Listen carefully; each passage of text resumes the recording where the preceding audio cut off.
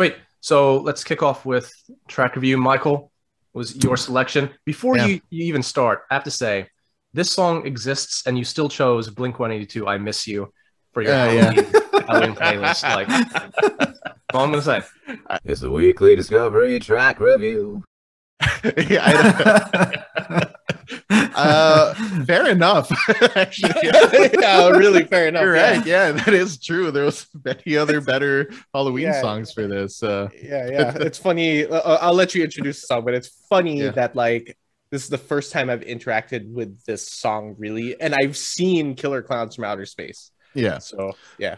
I'm gonna like the song is called Killer Klowns. It's from a American punk rock band called the Dickies, who actually did an not entire album. It's like an EP of 5 songs for the film Killer Klowns from Outer Space. The Dickies were, I would say, they formed in the 70s, like late 70s, but I guess their height was probably in the 80s, right? That's when most of their albums came out and everything. A lot of people kind of credit them as the start of like pop punk. If you think about the other people back then, I honestly don't hear it. I think when I think about pop punk, what came from it, it's the Ramones. It's this other band called Husker Du, which I really love. There's check out their album Zen Garden, I think it's called. Really cool, like I wouldn't say proto punk, but like at that time making very melodic stuff that isn't really poppy. I hear this and I think Devo and all these other bands are post-punk.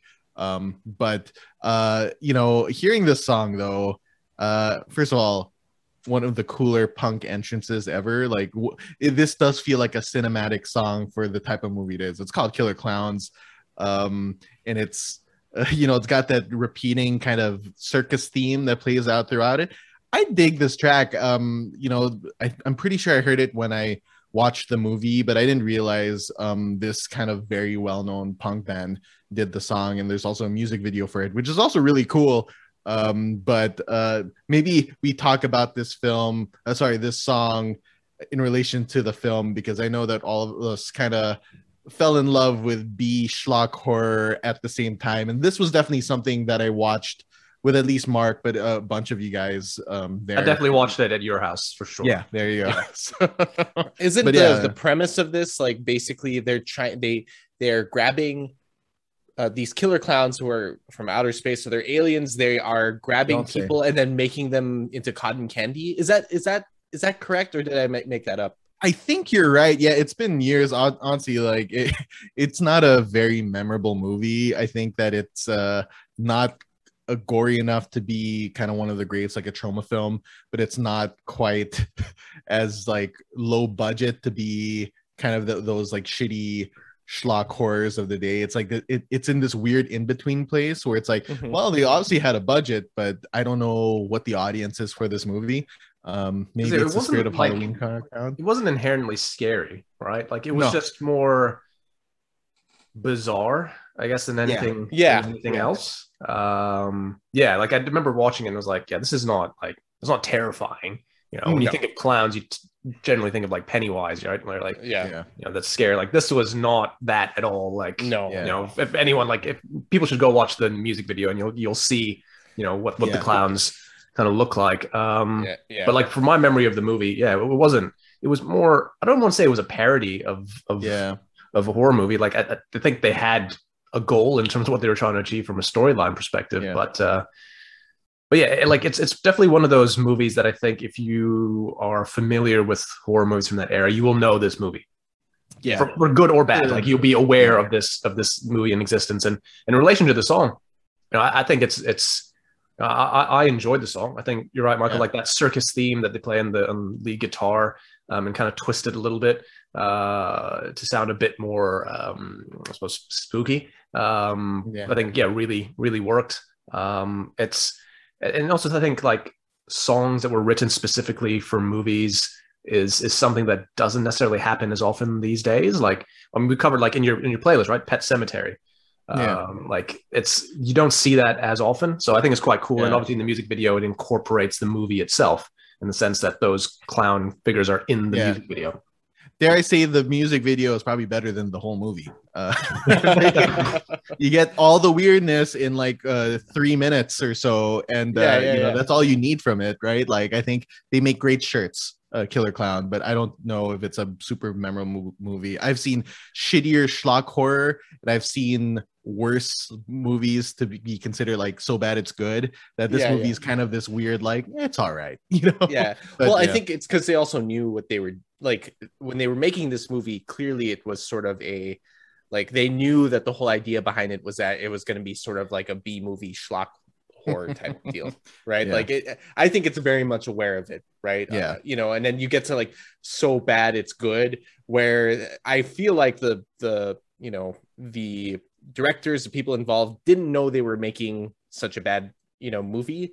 Like, I'm thinking of movies like Troll 2, where I'm like, no, they were setting out to make a movie, and then it turned out to be, you know, so bad it was good. But I think this one just sits sort of in between. That's why I don't really put it up there in some of my, you know, favorite schlock horror movies, but it's not bad at all. Before we get into it, Michael, do you want to play a little bit of the? Yeah, sure. Well, I want to hear Carlo quickly before. So I actually haven't seen this movie. I know I was hanging out with you guys, but I guess it was never playing when I was around. You were invited. maybe I wasn't invited. Or he heard what movie was playing. He was like, "Nah, I'm not coming." No. Or maybe that's it. Maybe I actually checked on the internet. I was like, yeah, I'm skipping this one. I'm out this time. Nah. I got Deus Ex to play. Was it Deus Ex? I don't know what I was playing back then. I don't know. I'm assuming it's Deus Ex for some reason. So it's not as bad as they're eating her. Oh my god! No, that poor dog. No. It's well done. Yeah.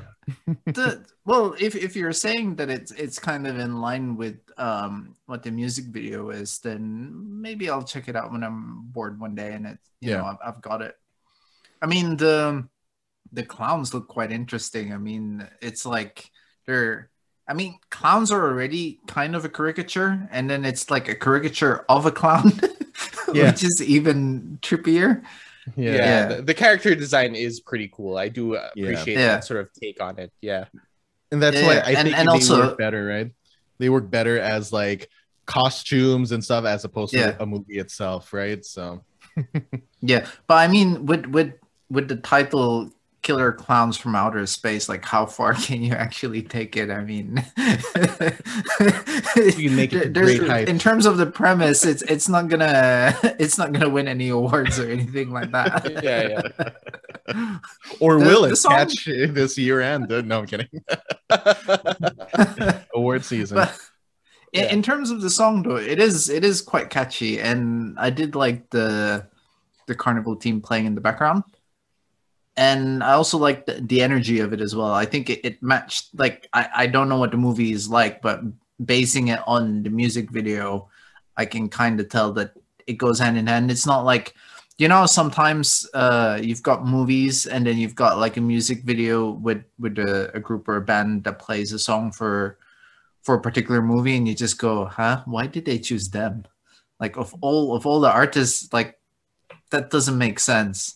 Well, Nickelback in this case, sorry? Nickelback and Spider-Man. That's a great song, guys. It's a great song.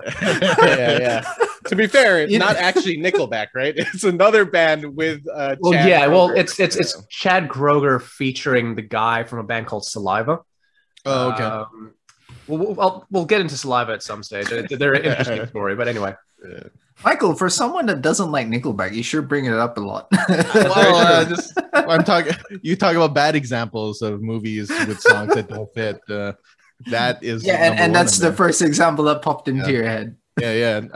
Well, Foo Fighters 2 and Walk and Thor. It ends with learning to walk, and I'm like, no, this is weird. This does not match.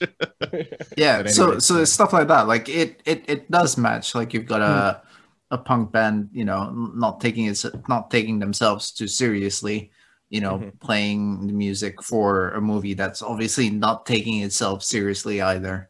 So in terms of the song, it's all right. Like, it matches the movie. I mean, it's not like something I'll be putting on my playlist or anything, but you know, like if I eventually do watch that movie, I'll be like, oh yeah, it's that song again.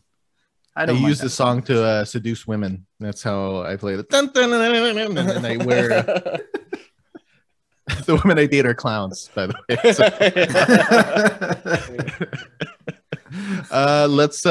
Let's play a little bit of Killer Klowns by the Dickies.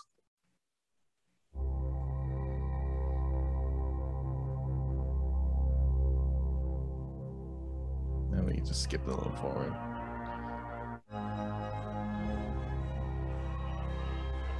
It does have a great intro. Yeah, I'll give them that. But yeah, probably you could tell this was made for the movie, right? Yeah. Like,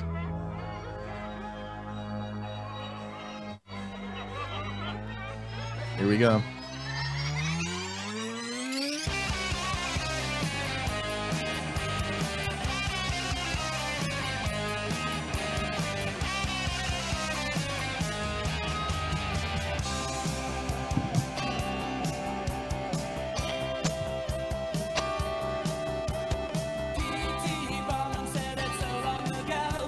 Basis, that's cool.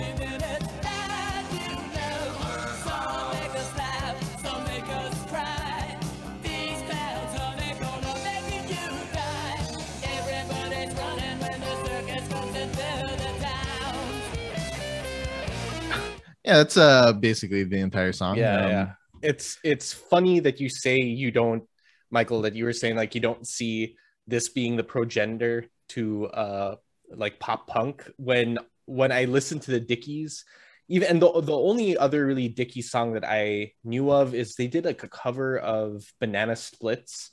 And when I hear Banana Splits and I hear Killer Klowns, I think of the Vandals. Like I 100% think that this is sort of in that vein. And maybe this is not the direct line to what becomes like modern pop punk, right? When you think of that, you definitely think of like Ramones, Descendants, Blink 182, you know, Sum 41, and then you get to like a Machine Gun Kelly, right? Like that's the route to that style of music. And again, we're gonna have a running count of Machine Gun Kelly at any point.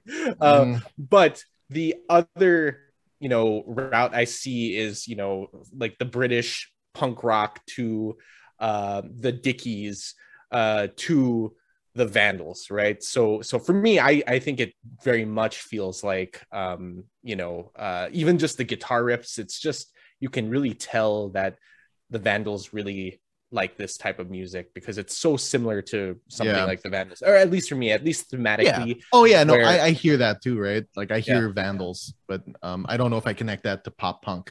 You know, like well, it depends. I guess if you don't consider the Vandals pop punk, which I sort of put them in that vein because it is poppy punk, but you know.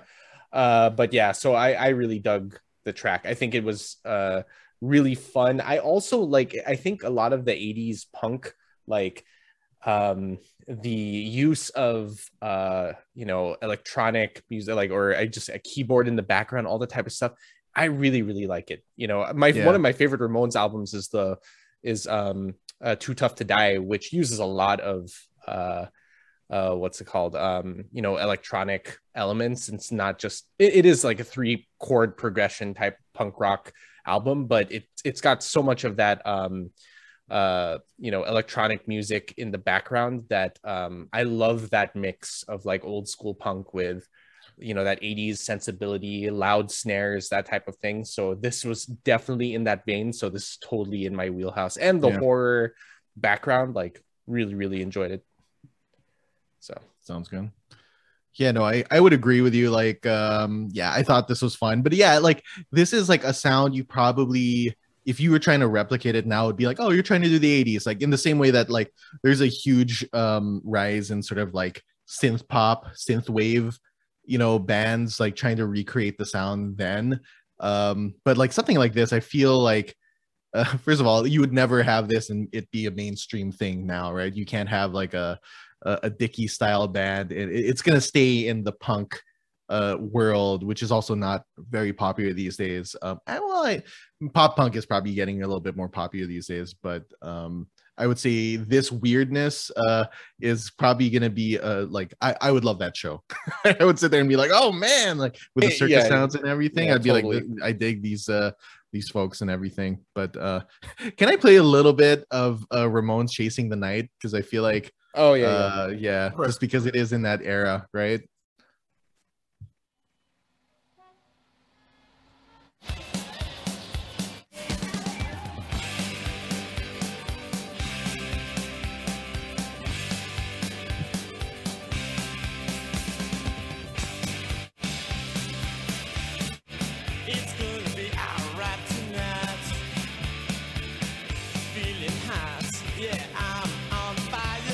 But anyway, that's sort of like 80s sort of sound in punk, all right? And like I feel like you're right. This is very similar to Too Tough to Die. That was the album, right? Yeah, that was. And again, it's like it's weird. That's one of my favorite Ramones albums, and I don't think that's really regarded as one of their best ones, right? So yeah. Anyway, anyone want to add anything to this song or even the movie in general? I think Carla needs to go away and watch the movie. Not anytime soon, but maybe for next Halloween. Yeah. And maybe. All right. I'll make an effort to find it. Yeah. It's officially on the list, guys. It's part of the new Halloween playlist. Thank you. We're already planning for next year. 2022. Spoilers. Number 1. I miss you. Blink-182. Tune in next week for another weekly Discovery Track Review.